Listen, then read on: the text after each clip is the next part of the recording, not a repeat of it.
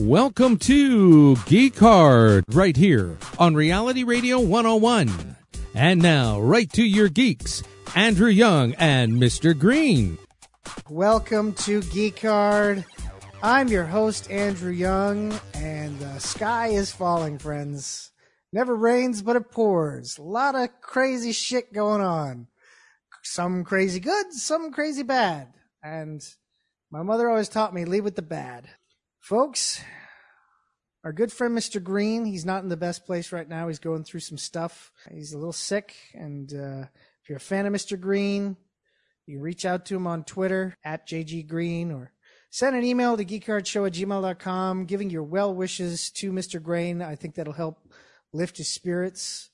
Thankfully, we do have a little bit of Mr. Green tonight, because later on in the program, you're going to get to hear an interview that myself and Mr. Green did with Jeff Lemire, of course, creator of such things as Sweet Tooth and Essex County. Essex County is coming to CBC as a new television limited series on March 19th, and we're going to get to talk to him about that and the original comic book.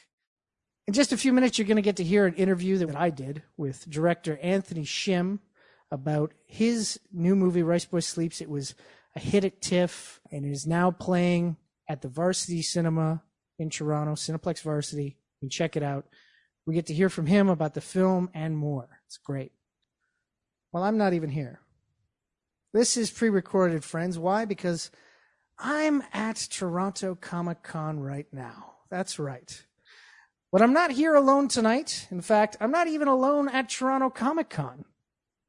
With me tonight as my guest co-host is someone who I'm happy to say is my co-host on another podcast, Back Issue Bloodbath, which drops every Wednesday. Check it out, geekhardshow.com. Some would say my better half, and some would say our better voice. Welcome to the program, Petula Neal. How you doing? Doing all right. How are you?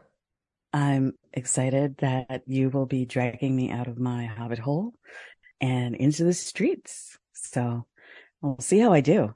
I think you're going to do just fine. I think you're going to do great. And I think you're going to do great tonight. Of course, you and I are going to be giving our review of the first 3 episodes of The Mandalorian Season 3. I'm very excited about it. I feel like somewhere Mr. Green is screaming the way one would when they watch their planet get blown up. I understand that I am just giving like full seat warmer energy, but you're... Your true master, your true apostate is out there, and I'm sure eventually you'll get to hear his thoughts on the whole season. Yeah, I'm sure we'll get to hear his thoughts very soon. But tonight it's me and Petula, and right now we're going to take a quick commercial break. When we come back, you're going to hear my interview with director Anthony Shim about his film Rice Boy Sleep. It's all happening right here, Geek Hard Reality Radio 101. Running 'cause I don't know where to go. Walking will just take too long if I can take it slow. I'll keep on pushing 'cause I know I'll take it farther.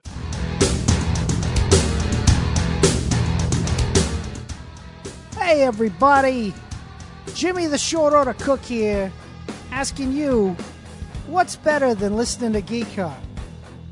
Answer: listen to Geek Hard while wearing a Geek Hard t-shirt.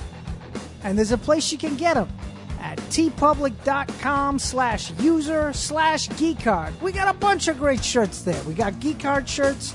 We got a Mr. Green's Tasty Meat shirt. Hell, we got a Back Issue Bloodbath shirt. For all your geek needs with your geek merch, you want to go to tpublic.com/user/geekhard. I'm not just asking you. I'm telling you.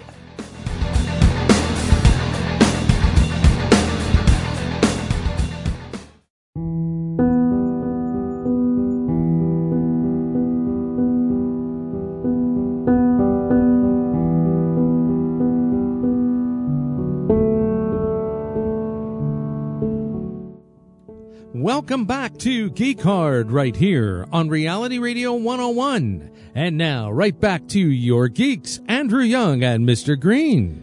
Welcome back to Geek Hard. Andrew Young and Petula Neal here on this Friday night. Petula, you enjoying filling in for Green? I could never truly fill in. I'm just keeping a quadrant of the seat warm. There you go. There you go. There's Green. He likes the whole seat, definitely. Of course, he's a little under the weather tonight, so people reach out to him at JG Green on Twitter, or send us an email, geekartshow@gmail.com, and send him some well wishes. Of course, tonight we're not here. We're at Toronto Comic Con. We're talking about a TIFF film. We're talking about a film that played at TIFF, and that is Rice Boy Sleeps, directed by Anthony Shim. I got a chance to talk to Anthony this past week, and we talked about the film and more. Let's take a listen to that interview right now. Welcome to the program, Anthony Shim. Thank you for having me. Well, thank you for coming on. Of course, Rice Boy Sleeps, having a good go, great at festivals all over the world. It's such a personal story, and I think personal stories are something that people connect with, because that's when you break it down to the personal elements, people will find the human connection. So for people who haven't gotten a chance to check out the film yet, tell us what it's about. Rice Boy Sleeps is a semi-autobiographical film about a young Korean-Canadian boy and his single mother who moved from Korea to the west coast of Canada. And the film takes place in the 90s, and it spans over 10 years. And it follows their journey in acclimating to this new world and this new culture. And as time goes on, the relationship becomes more troublesome. Troublesome, sure, yeah. And ultimately, they return back to Korea for the first time to deal with their past troubles and mend their relationships with their family. One of the major parts in this film is Soo Young. And what I liked about her is that she's not just one thing. Like a lot of stories kind of just usually focus on a parent being one thing, but she's not just one thing. She's many things, and she carries so much. And it's kind of like how a single parent has to in real life, has to be more things than they are equipped to be. Was it important for you to get this type of character out front and center in the film? Absolutely. I mean, this is a character that we've seen in a lot of different films and television shows, but they're usually supporting roles. They usually have only, two dimensions to them. And so I wanted to devote an entire film on this character and this character's relationship with her son. And because it's such a familiar character to me, I've been raised by Korean women, and I know them to be a certain way. I know them to be complicated, strong, warm, loving people that I've never seen depicted fully with the same kind of complexities and nuances in anything else. And so I really wanted to highlight this character, this type of woman that I felt deserved it. And the character is largely inspired. It's not based on, but it is inspired by my own mother. It meant something to me to try and do it right. And I think the character's great. Oh, yeah. No, fantastic. Well received. Again, with this film, it's got such emotion to it at the end there when she's on the hill and she's just screaming. She's letting it all out there. I've heard you talk about Han. Yep. That it's an emotion that really isn't properly translated into the English language. And I feel like that scene right there kind of gave us kind of a view of what that's like. But isn't it so interesting that even like I find, I'm an English speaking person. It's the only language I've ever spoken, but there's words missing sometimes for me to explain how I feel. And I feel that is with every language. I feel like you did a good job of conveying that regardless of language, there's certain emotions that can be felt, even if they can't be explained. Exactly. Because it can't be described or explained verbally in a way that it truly encapsulates all the levels and elements of that word. So I thought, you know what, I'll show it. I'll let audiences experience it. So by the end, when that release comes, you know what it's rooted in. You know where that's coming from and how much is attached to it all. Then for anyone, you don't even have to be Korean. And anyone who can just kind of follow that journey goes, oh, I can relate to what that could be like. I've experienced that, or I've seen that, or I know someone who's felt that way. And in that sense, it's, you can take a word that is so uniquely Korean and go, oh, it's a universal feeling. You know, like who hasn't felt like they've devoted their entire lives to something, worked so hard to just do right in the world in their lives and just can't catch a break. And it's, you know, it's like there's no other way to express it than to just scream at the top of your lungs, you know, or want to. That burning rage and sadness and, you know, that the feeling, but at the same time, it's what drives you to work harder and to love more and to, you know, and to fight. And that's what that word is. And so instead of making an intellectual description of it, I thought I would show it through to her story.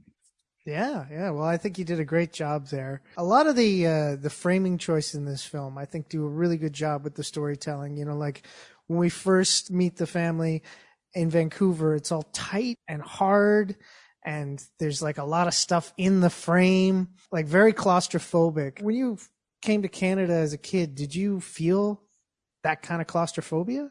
Yes, and the interesting thing, the juxtaposition there is that we moved from a very small country. You know, City of Seoul it's so densely populated, and you don't have space. Like people don't have room. You know, you're constantly surrounded by people. And then we moved to a place like Canada. We moved, you know, at first we lived on Vancouver Island, and it was unlike anything we'd ever seen before. There was so much space, so much land, the ocean, the mountains, they looked gigantic. And yet the irony was that, at least for myself, there was so much fear of this new world that I was thrown into. And I think it was the same thing for my parents. And it's the same thing for, I know, a lot of immigrant families, that you're not able to fully take in all that the world, your surroundings have to offer. And you're just trying to survive, and you're trying to understand how to navigate through this new world. And for so much of it, it did feel like, I think back, and did feel like, you're looking for shelter, you're looking for safety, you're looking for that security, because it's so big and scary out there, feeling like you need to shelter yourself in that way. But then it also represents the emotional ability or inability to open yourself up to all that this new world has to offer you. And you try to find that security in the things that are right in front of you, and you don't have the emotional capability to increase the capacity of what you let into your life. So that's what motivated and informed the visual choices of the film in the first act, especially. Yeah. And then, of course, when we get to the third act of the film, we're back in Korea, and it's big, it's beautiful, it's lush. And I know one of the things that you said, one of the things I won't budge on, is it has to be shot on film. And that's, again, for a independent film, that is quite almost a scary kind of thing to say, like, we're doing it this way, because, again, that adds money to the budget. But, of course, the film looks beautiful. What was it about film that you felt like the digital couldn't capture? Well, firstly, I just don't like digital photography. I just don't like the way it looks. I think digital photography is amazing, and it has so much capability, and it's so versatile. And there's a world for it. There are things that can be shot and made now, and there are things that can be viewed much better, more enjoyably, because of digital photography. But when it comes to cinema, and when it comes to photography for the sake of, capturing a moment and creating art, I just don't like the way digital photos and movies look. Of course, there are the exceptions. There are some films. There are many films that are shot on digital cameras that I think look incredible. But for the average film and TV, I don't like it. I think a part of that too has to be, like, I grew up loving movies, and they were all shot on film. And so I think there's something about the aesthetic that has been ingrained into my mind that that I've wanted to make films, and the films I wanted to make look a certain way. And I made my first film digitally because we just didn't have an option. And although it looks good for what it is, I go, it's not the way I always envisioned a movie I would want to make to look. And so I figured I may never get to make another movie again. And so if that's the case, then at least I want to have one movie that I can at least say, it looks exactly the way that I wanted it to look. And so that's why from day one, that was something I had said, but it serves the story. It's in line with the world and the time and the emotional journey that the film has. Like the aesthetic of a 16 millimeter film, like it supported it very well. And of course, people, suggested like you can always do things in post-production with digital footage where you can alter to make it look like 16 millimeter. If you're going to make that compromise, then it's like, well, then why do anything? Like why cast real Korean people? I can just cast white people and put yellow face on them and then do, you know what I mean? Like, I get you, but yeah.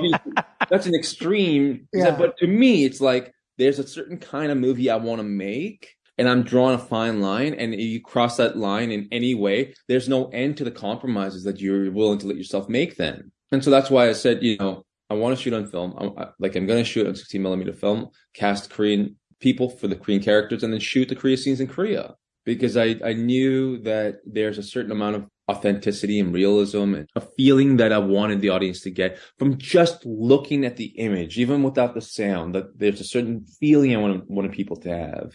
A sense of nostalgia, a sense of warmth, a sense of comfort that just like a really great painting or a photograph can evoke certain feelings in people. I wanted to do the same thing. And so that's why I was so adamant on it. Right. And as a result, I had to give up certain things. We had to shoot in 19 days, the entire film. There were certain kinds of shots that we couldn't get because we couldn't afford them, but I have zero regrets. Well, definitely. Well, the movie stands for itself. It's great. And yeah, the idea of making this film, since it is a period piece, it does take place all in the 90s. That's how the films looked during the 90s. So that kind of makes sense as well. You mentioned your first film, Daughter, and you had said that you knew nothing about how to make a movie. And that was kind of like trial by fire. You learned how to make a movie by making Daughter. So what were the lessons that you brought to Rice Boy Sleeps? You've been researching past interviews. It's what I do. It's what I do. I appreciate that. It's more or less just what I was saying. I felt like on the first film, the goal I had set for myself in my mind was, let's just see if I can make a movie that has a beginning, middle, and an end and has a coherent storyline. I myself didn't set out to make something really special or really daring or really personal to me. I mean, it was personal in a different kind of way, but I set a bar that was at a certain level for myself just because of fear. And, I didn't know. I didn't have the experience. I achieved the goal I set for myself, funny enough. After I was done, because I could watch it, I go, there are things about it that I just didn't like. There are things I just didn't think worked. But there were also moments where I thought, oh, that's good. I like that. And I know why I like that. And I know how we got it to what it is. And so ultimately the takeaway was, I wish I had imposed my vision more. I was so insecure of the fact that I didn't go to film school or I didn't make short films. I didn't have all this experience, that everything I knew about cameras and editing and, the technical elements of filmmaking, it was just like self-taught. And so there was so much insecurity around that the people I brought on, I wanted so much to collaborate. I wanted it to be a collaboration and I wanted it to be open to letting others do their thing, to the point that I didn't impose my vision enough on the film. Coming into this one, I thought, that's the one thing I will not do.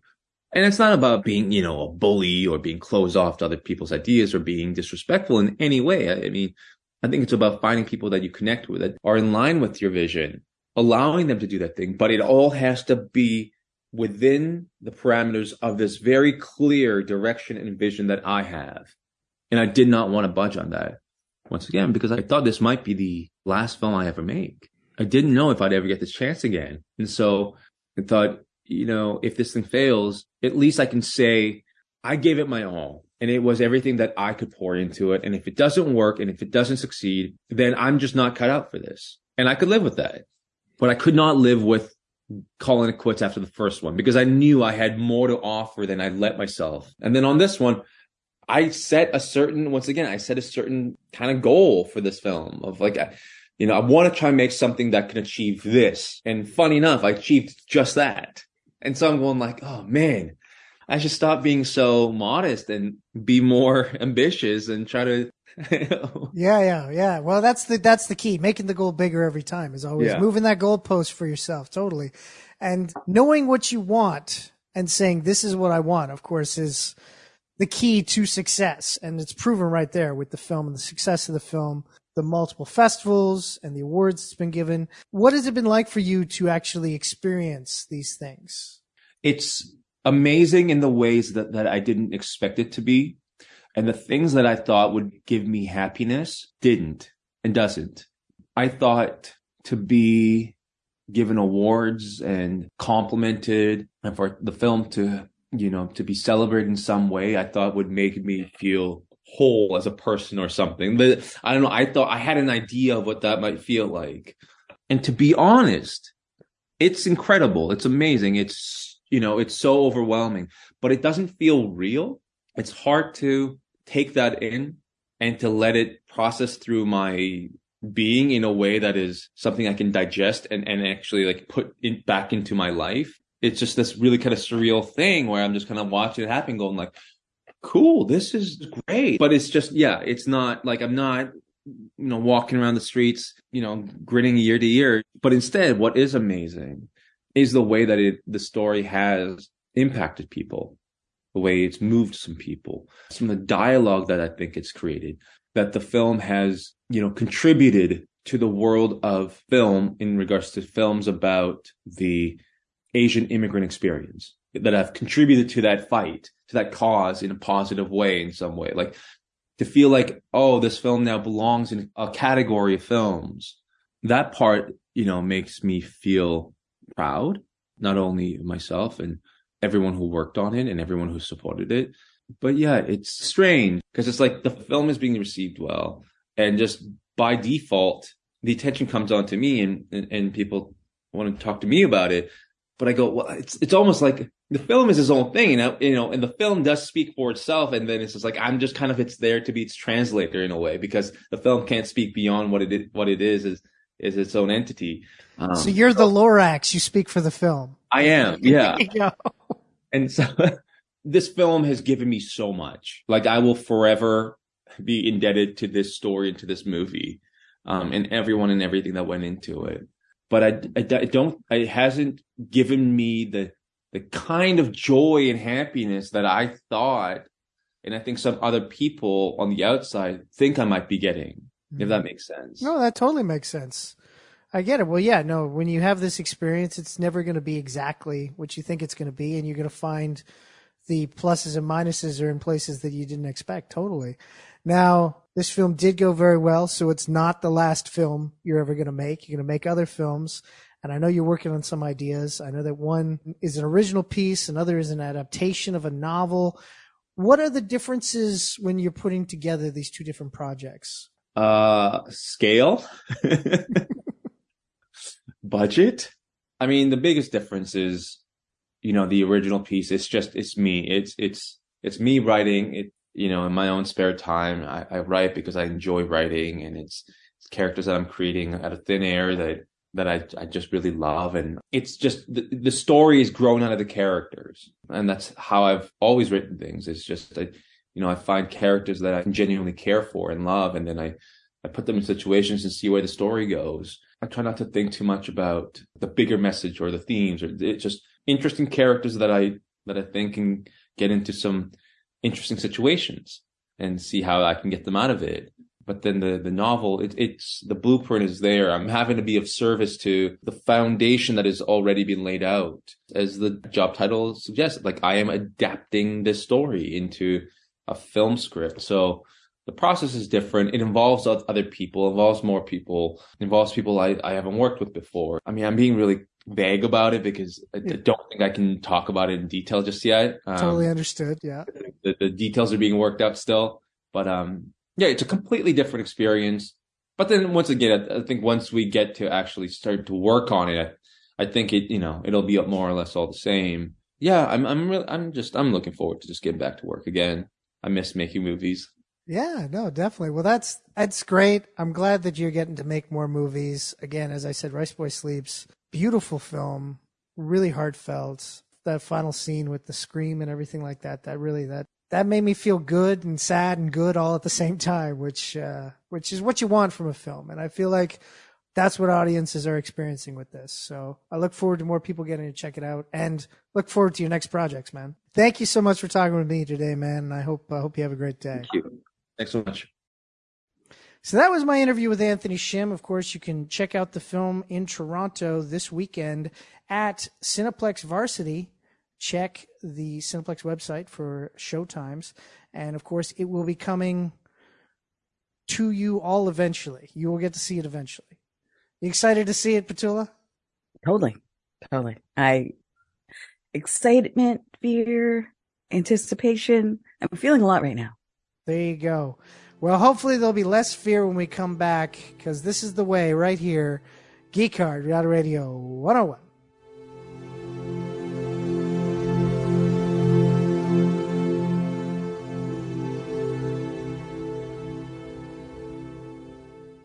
Remember when you used to go to the comic shop and browse through the stacks, picking up comic after comic, talking to your fellow customers and the store owner about what books you should buy? What kind of outside people daywalker nonsense are you talking about? I don't go outside. Well, thank goodness for Back Issue Bloodbath with Andrew Young And Petula Neal. where we talk about comics old and new, Mostly old. but sometimes new. Every Wednesday, new episodes drop at geekartshow.com or wherever you catch your pods. Check it out and have yourself a good.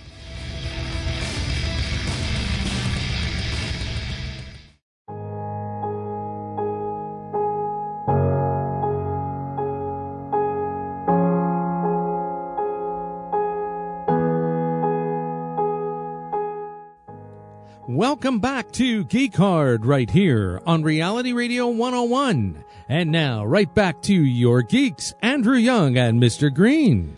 Welcome back to Geek Card. Andrew Young here and filling in for Mr. Green tonight, Petula Neal. Of course, Mr. Green a little under the weather right now. Send him well wishes on Twitter at JGGreen or send us an email at geekcardshow@gmail.com. And of course, unfortunately, we can't read your emails on the air tonight because we are pre-recorded, because we're currently at the Toronto Comic Con at the Metro Convention Center in Toronto. So if you're around this weekend, come check it out. You might run into us. I'll be wearing a shirt that says Geek Card. And Petula. I might be wearing my number 5 orange tank top if I can find it. The one I got at the strip club that was in the first Deadpool. Or something else. I'm going to hit those t-shirt towers hard. It's been a minute. I'm very excited. Yeah, there you go. There you go. There's going to be a lot. If you see somebody carrying like a mountain of t-shirts and you can't see their body because it's just carrying this hill of t-shirts, that's Petula. Definitely. But Petula, you joined me here tonight to talk Star Wars, specifically The Mandalorian Season 3. Created by Jon Favreau, executive produced by Favreau and Dave Filoni, based on Star Wars, created by George Lucas, produced by Lucasfilms and Walt Disney Pictures, and distributed by Disney Plus. Here to read the synopsis for Season 3, it's our good friend, the old man. Hey, how's it going? How you doing? Oh, yeah, I'm doing all right. It's good. It's good to see you again. I don't get to see you very often. It's nice. Usually you come on the shows that they don't have a synopsis on, so I don't get to see you that much. I'm just so happy that you're still with us, old man. I'll never die. You're like a Goonie that way. Big right. week for Goonies too. Well, Yeah. do you know why I'll never die? Why? Because I'm a dancer. That's why. So let's see here. We got the journeys of the Mandalorian through the Star Wars galaxy continue. Well, I would hope so, with a show called The Mandalorian. Once a lone bounty hunter, Din Djarin has reunited with Grogu. Meanwhile, the New Republic struggles to lead the galaxy away from its dark history. The Mandalorian will cross paths with old allies and make new enemies as he and Grogu continue their journey together. But wait a second, didn't he give the baby away, didn't he? Here's the thing. There was another show that you kind of sort of had to watch before you watch this one called Book of Boba Fett. Oh, So that's Baby the had a one little where the side guy, quest. Yeah. Boba Fett, he opens up the Boba place and like sells tea. Yeah, that was good. Well, that's what happened, right? sure. Yeah.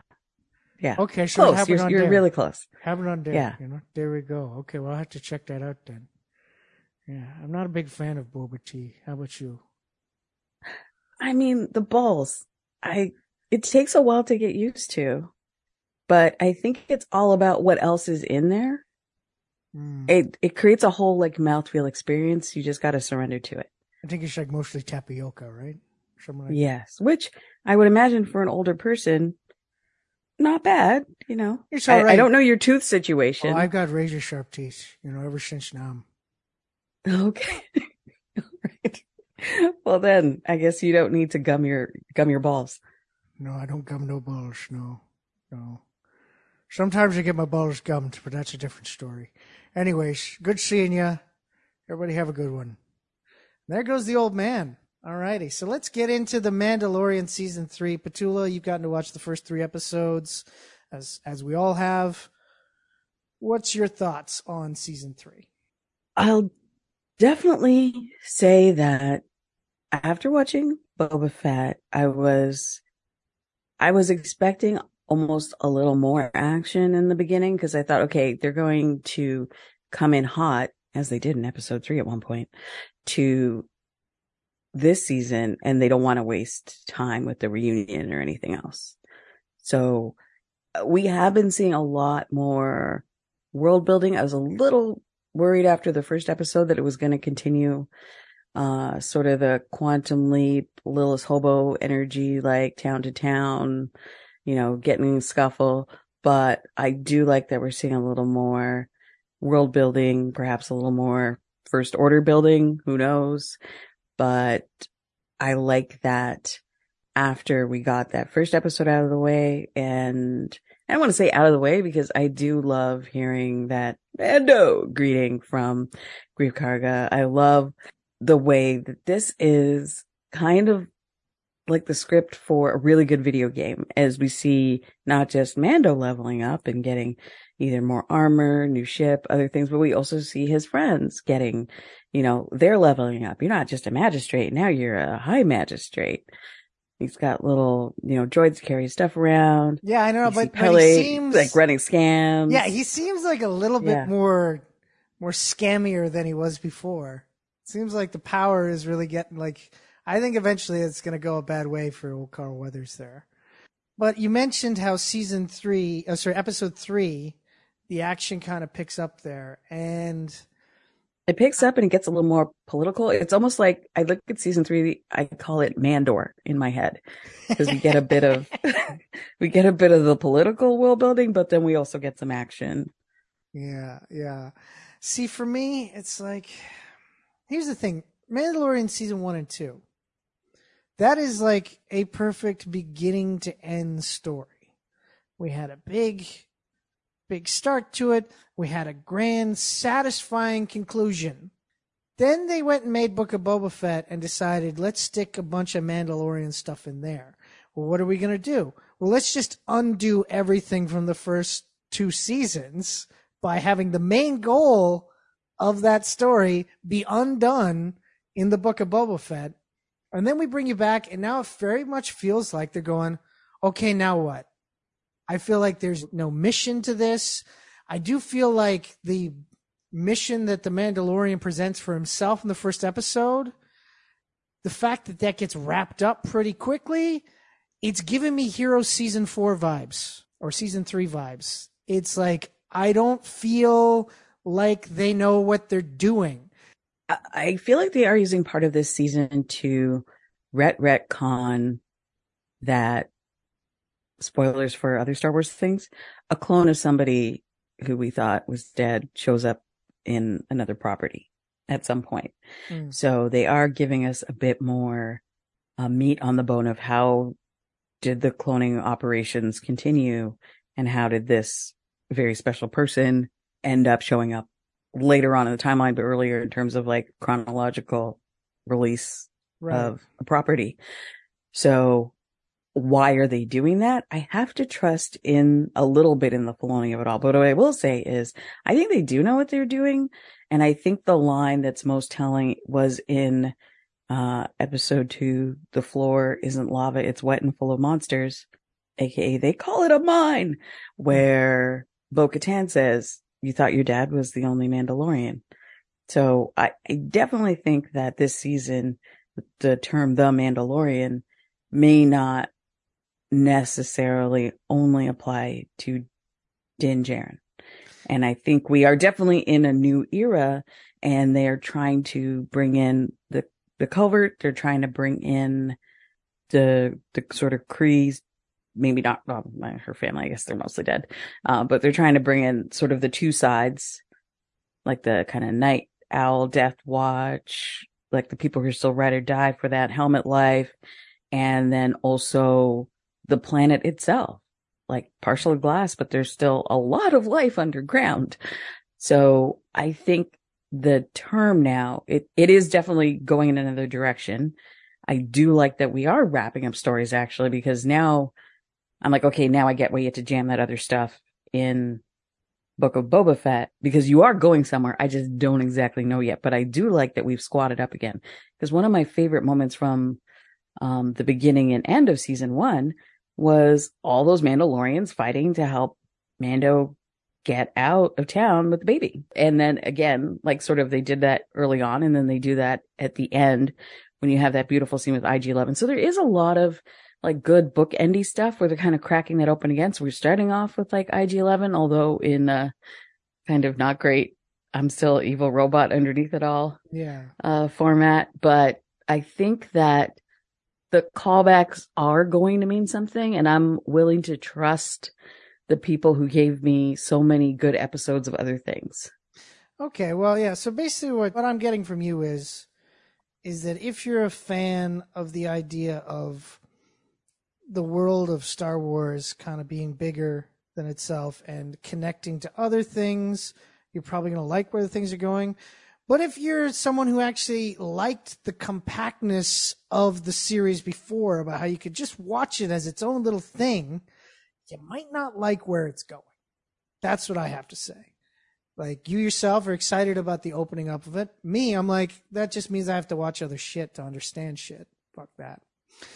We've had some good spaceflight stuff, though. Like, now that he's got that tiny lean, yeah.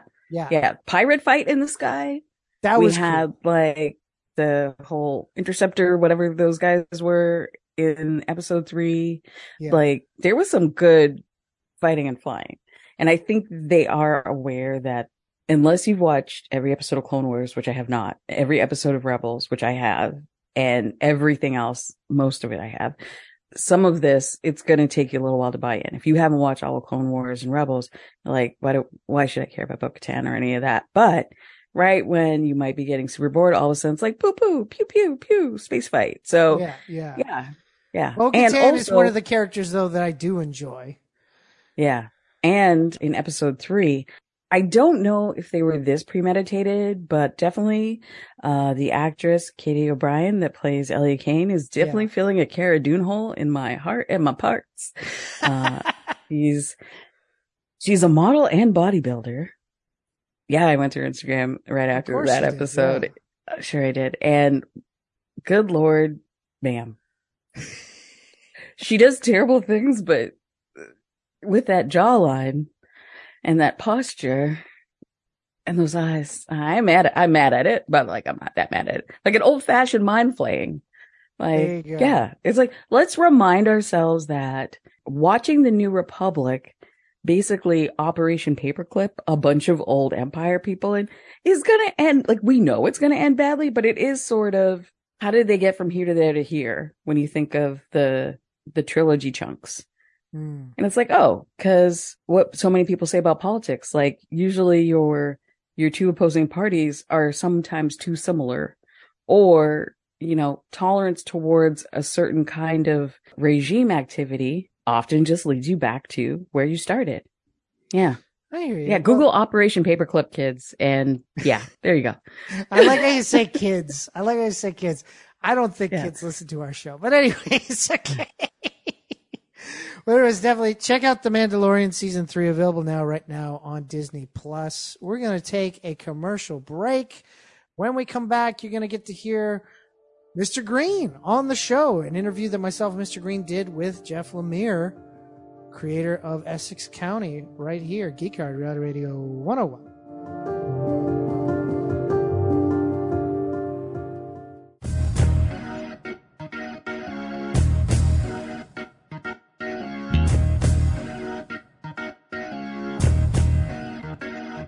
Want to advertise on Geek Card and be heard by thousands of listeners? It's easy, it's simple, it's fun. Email us at geekcardshow@gmail.com for information on our advertising packages today.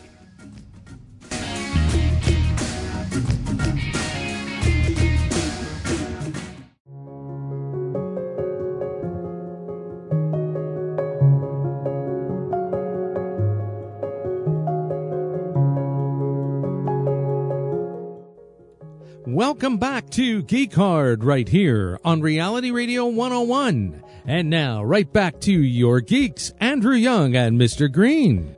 Welcome back to Geek Card. Andrew Young and Petula Neal here, but we're not here. Where are we? We're in the streets. Those Comic-Con T-shirt tower streets. There you go. We're not actually in streets. It's a convention center. Toronto Comic-Con at the Metro Convention Center. We're going to be there all weekend. And hopefully we'll run into you there. If you want to get tickets, ComicConToronto.com or FanExpoHQ.com. Definitely we want to see you. But we're getting into our last interview of the night. Myself and Mr. Green last week got a chance to talk with cartoonist Jeff Lemire about one of his first big comics, Essex County, which is now a TV limited series on CBC and CBC Gem. Its first episode is debuting this Sunday, March 19th, so definitely give it a watch. And let's take a listen to that interview right now. Welcome to the program, Jeff Lemire. Thanks, man. Thanks for having me. Well, thanks for coming on. Of course, Essex County, a graphic novel series. It's been around for a while, critical acclaim, commercial success. People have really enjoyed this very down-home story of events happening in Essex County. And, of course, now it is being turned into a limited series, which is coming to CBC Gem on March 19th and CBC on March 19th. So when you first started writing this story, did you ever think it would transfer into other mediums? Oh, geez, no. I mean, I think back then I was just starting out as a comics creator, and really my sole focus was just trying to get my work out as a comics creator and be published. You know, I never even thought that would happen, let alone other things, you know. So I mean, back then I didn't even have a publisher. I didn't think I'd ever make a career doing comics. You know, it was just really doing it for the passion of doing it. I mean, I couldn't have imagined that it would have had the life that it has had as a book, and then now the chance to adapt it myself as a television series as well. That kind of stuff was beyond my wildest dreams, I think, back then. To that point, then, like, when did you start to realize that the books had that connection with the audience? You know, like, because obviously as a comic creator, you're at home, you're writing, you're drawing, you're doing all those things. It's not like a live performance, or you're not face to face, like, right? Yeah, so yeah. When did you start to really notice the reaction and the love for the work? Yeah, it was pretty weird. I mean, I had spent a good, I think Essex County was published, the first volume of it originally was published 2006, 2007, but I had really started trying to do comics seriously around 99, 2000. So I spent a good 5 or 6 years doing a lot of comics on my own. And like you said, not getting any feedback really from anyone. I was kind of doing it in a vacuum, and I don't know what really kept me going, to be honest. I'm some kind of insane, I guess, desire just to create. You know, it wasn't until I did Essex that I kind of felt like I'd found my voice as a writer and as an artist. And that was the first book I really submitted to publishers. And when Top Shelf agreed to publish it, that was sort of the first step of me kind of getting some validation of, okay, I'm not crazy. Like, there's some value in what I've been doing. So that was nice. And then, you know, for such a quiet story, sort of so specific to where I grew up, it suddenly kind of took on a life of its own and became an independent hit in the States and everywhere else. And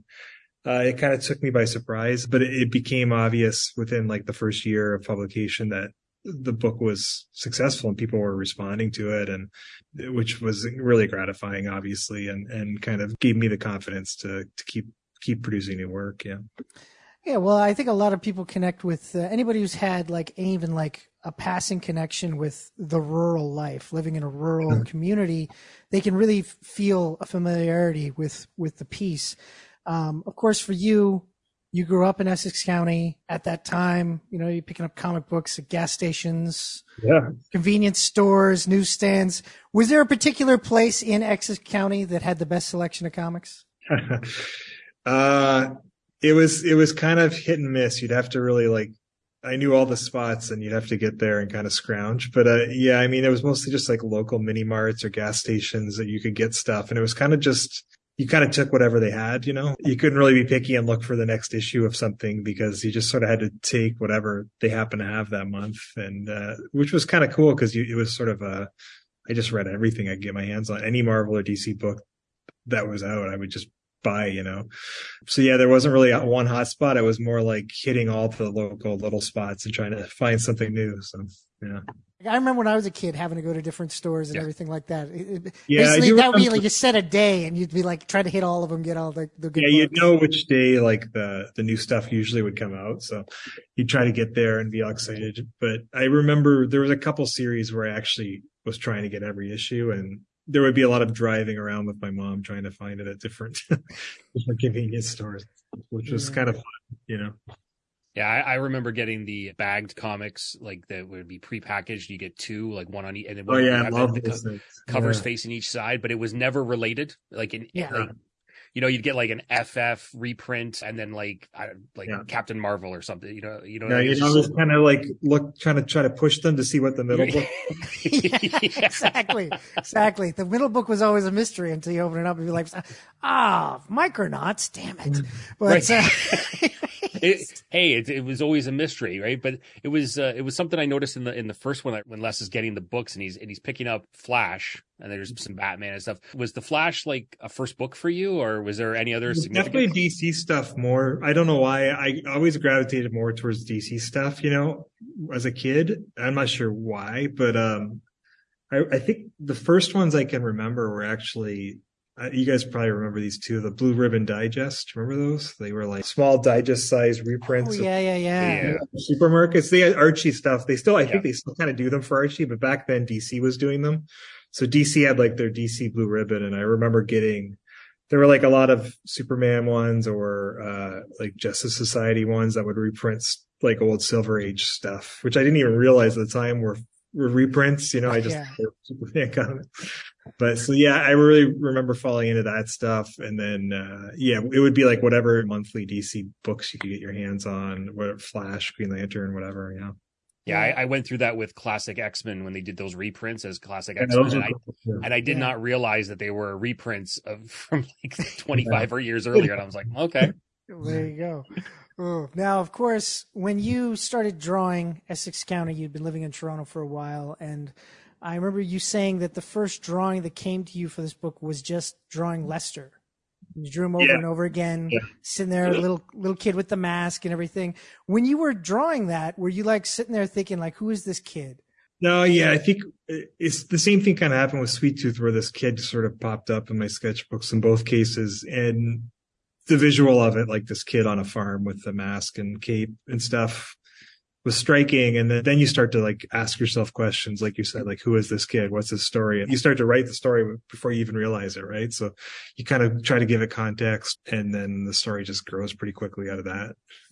And then from there, you started drawing a lot of hockey because you'd gotten really back into hockey, and you're reading a lot of the history. The first book, of course, touches on hockey and it's included in there, but the second book, of course, is focused very much on hockey and ghost stories. And I know it was a created team, like a fictitious team that you created, but like how much of your hockey history went into, because I know you put it in the 50s, were you taking a lot from the era, what was happening in Toronto at that time? Not really, to be honest. I think I was just more the general aesthetic of it that I liked. And then it was all just sort of my imagination or my imaginary version of what I imagined that to be like back then. There wasn't like a lot of real hockey history or characters put into it. It was more just capturing a feeling, I guess, an aesthetic more than any literal sort of things. Yeah. When was the exact moment that you figured out, if I'm going to continue to tell stories here, I'm going to make this a trilogy, I want all of the families to be connected, like, of course, like it is in rural communities where you have a lineage of family members. When did you decide to make that almost kind of like a mystery part of the story? I think I had done the first book kind of as its own thing. You know, I didn't really know it was going to be a trilogy, the Lester story. And then I started doing ghost stories again, kind of as its own thing. And then as soon as I kind of got into ghost stories and realized, well, they're kind of set in the same setting and you can start to make connections, then the family connection stuff kind of started happening pretty quickly. But really it wasn't until this idea of a trilogy in 3 books that I started thinking what the third book would be and how to kind of tell the origin story of this place, but also connect all the characters. And so I think it was a little more conscious effort by that point of doing exactly what you're saying, trying to weave it all together as sort of like a tapestry in that third book. Yeah. So it was a gradual process across, I guess, all 3 projects. I was curious, Jeff, when looking at the books, especially for the era that it came out in, right? Like we're talking the 2000s now, to stick with black and white as a choice over, or was it, I don't even know, like you can answer that. Like, is it a choice at that time to stay with black and white versus going to either a grayscale or obviously full color? Was that something that you had decided right from the get-go, or was that more of just a situational thing? Like, you know, I think it was just like a economical situation. I thought I was going to self-publish it. And back then, this was like before the internet and everything, right? So it's like when you're self-publishing, you're literally probably Xeroxing copies and black and white just was easier to do that with. And, you know, color printing would have been so expensive and I was completely broke. So, but I think it was really just that once that's just sort of the parameters you have, you just embrace it and enjoy the qualities of black and white, which are great. Would you ever consider doing something like some other creators have done and gone back and colorizing it? I think that would just be an excuse to sell more books or something, you know, like it's just for like the completists or something. But yeah, I mean, the stories, it's lived a life, you know, now as what it is. I don't see the need to change it or like go back and remaster it or anything. Oh, I think it looks great the way it is. So that works. I was just curious because I've seen some others do that and I always find that interesting. Like, yeah, well, it's probably like to be blunt, it's probably an excuse to sell the book again to people. I'll admit, I've been taken a couple of times on this. Like, now it's in color. Like, I gotta get it. Oh, damn it. All collectors, we get it. Yeah. We're for it. Yeah, exactly. Now, this series now being brought into a limited series for CBC. And of course, you were heavily involved in the transfer of that as one of the showrunners. And, you know, you have a background in film. You went to film school. Was this like a chance to finally get to pair these two mediums together for you, to the things you've learned in both comics and film together? Yeah, I guess it was. It wasn't, I didn't really intend for that to happen. You know, I mean, the development process for the show was very long. I think started developing it as a TV show in 2015 or 16. And originally I wasn't attached as the writer or showrunner. I was sort of taking a secondary role, but this story in particular was so personal and kind of my first book where I really found my voice, and I found it really hard to let go of. And when I came on board to be the showrunner and everything, I just sort of embraced that role. And, like you said, kind of tried to put my love of movies and TV and everything into play as well. So yeah, I guess it really was finally the chance to sort of marry those two things that I had studied. And yeah. Yeah, it must be strange to see your characters come from a 2D space in black and white to completely 3-dimensional, full color, acted by professionals, you know, like that. But for you, like, was that like when those first few days on set, was that like kind of like, wow, this is you from here to here, like that's a journey. Yeah, it's wild, man. I tell you, I mean, it's a long process. Everything from casting to location scouting and all that stuff takes so long. And I was so in the trenches on that stuff that by the time you actually get on set and it's all happening so fast. But then there were moments where I really kind of stood back and kind of saw it from the point of view of me 15 years ago. And, you know, for some reason, the character of Jimmy and Lester in particular, when those actors were on set as those characters, it really felt like the drawings coming to life in a really cool way. So that was super cool. A story like this, of course, is something that can lend itself to another medium very easily, you know, like, because again, it's real life. And there's been a number of like graphic novels that are slice of life or, very true historical things like that have been adapted into film and television, and people don't even realize that they come from a comic book. Because people in their minds think, oh, a comic book movie or TV show has to be based on a superhero or something horror based or something like that. Does it surprise you that still, like decades on, we've had so many television series and movies that have come from much more realistic comics and people still don't?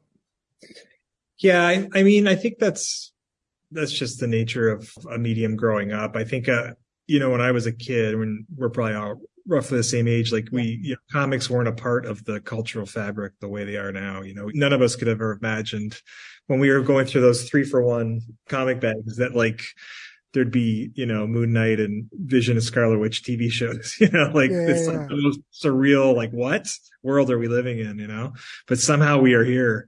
And also you go to any bookstore now, any whatever, and there's comics everywhere. Kids are reading graphic novels, not just superhero stuff. It's become such a huge part of the culture. But I think there's still a learning curve with a lot of people who just see comics as Marvel, the Marvel movies or whatever. And that'll change. It just takes time, and, I think it's a compliment a lot in a way too, that the books like Essex or whatever else, that it kind of surprises people that those are based on graphic novels and kind of opens their eyes in a way to the potential of the medium outside of one genre. So we've come a long way, but obviously there's still a way to go before I think people really embrace comics as the medium it is rather than just one genre. Yeah, no, I hear you. Yeah. I guess that's also just those Marvel movies in particular are so huge that it casts such a shadow that it's hard for people to see beyond it, right? So that's kind of a side effect of that, probably. Yeah. Yeah, there's not going to be an end game in Essex County. There will be, but it's just a hockey game. Yeah. Actually, when you read the books, the way you weaved everything together, even though it's a much smaller scale, that is your end game. You did a great job of oh, everybody, this is how they're all connected. I want to thank you for talking with us today, Jeff. Really looking forward to the series. Of course, the graphic novel series is available in a collected edition from Top Shelf to this day. People should check it out. It's a great read. And of course, the show coming to CBC. Really looking forward to people checking it out. Yeah, thanks, guys. It was really fun talking. Have yourself a good day. Yeah, you too. Thanks, guys. All right. Thanks, Jeff. Right. There you go. So that was our interview with Jeff Lemire. Mr. Green, get well soon. People, send your well wishes to Mr. Green on Twitter at JGGreen, and of course, geekcardshow@gmail.com. Petula, where can people find you? At innovative.com, on Twitter, Hive, Instagram, Sproutable, TikTok, at Obesacantavit, OBESACANTAVIT, and here with you. Of course, you find everything that we do at geekcardshow.com. You can follow us on all the socials, be it Twitter, YouTube, Instagram, Facebook, Pinterest. Just look up Geek Card Show. We're there. Of course, you can find everything at Geek Card Show, including podcast versions of this very show, which are up Mondays after 2 p.m. Of course, the easiest way to make sure you don't miss an episode is to subscribe to us on your podcasting platform of choice, be it the iTunes, the Apple Podcasts, Google Podcasts, Stitcher, TuneIn, Spotify, wherever you catch your pods. And while you're there, leave a 5-star rating and review because it helps with the analytics.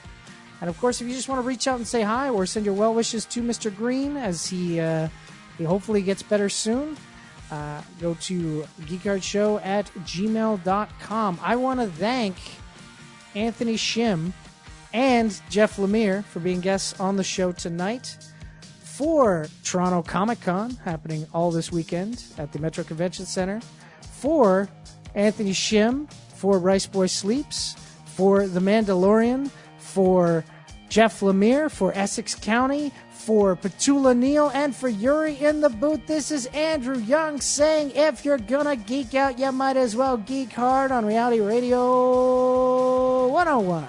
Thank you for listening to Geek Hard right here on Reality Radio 101.